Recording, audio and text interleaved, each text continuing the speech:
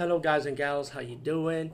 Today I'll be talking about an awesome way to start your free podcast, and I mean free. No catch, no gimmicks.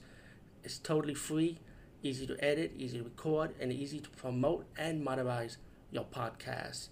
It's called Anchor.fm, and I highly recommend you, guys and gals, check it out and start your own podcast and let your voice be heard.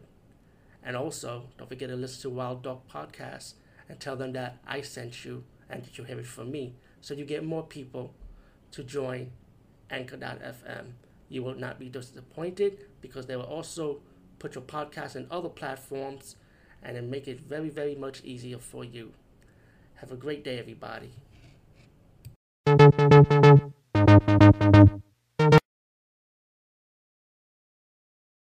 Buffer, and I'll be talking about the movie Ninja Swords of Death.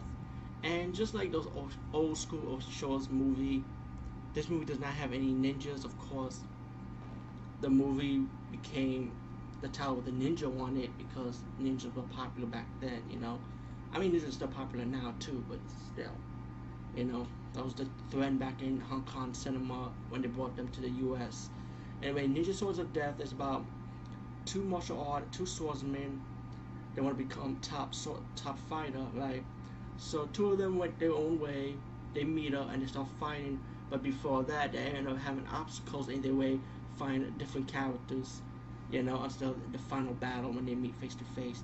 All in all, I did like this movie, and yeah, one IMDb review saying it was kind of corny, kind of cheesy, but you know what?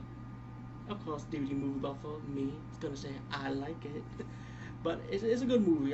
Like I said, you will not be disappointed with the sword fighting scenes, the martial arts scenes. There is good action scenes in it. Trust me, and the story's kind of like nothing new, but still, it's enjoyable.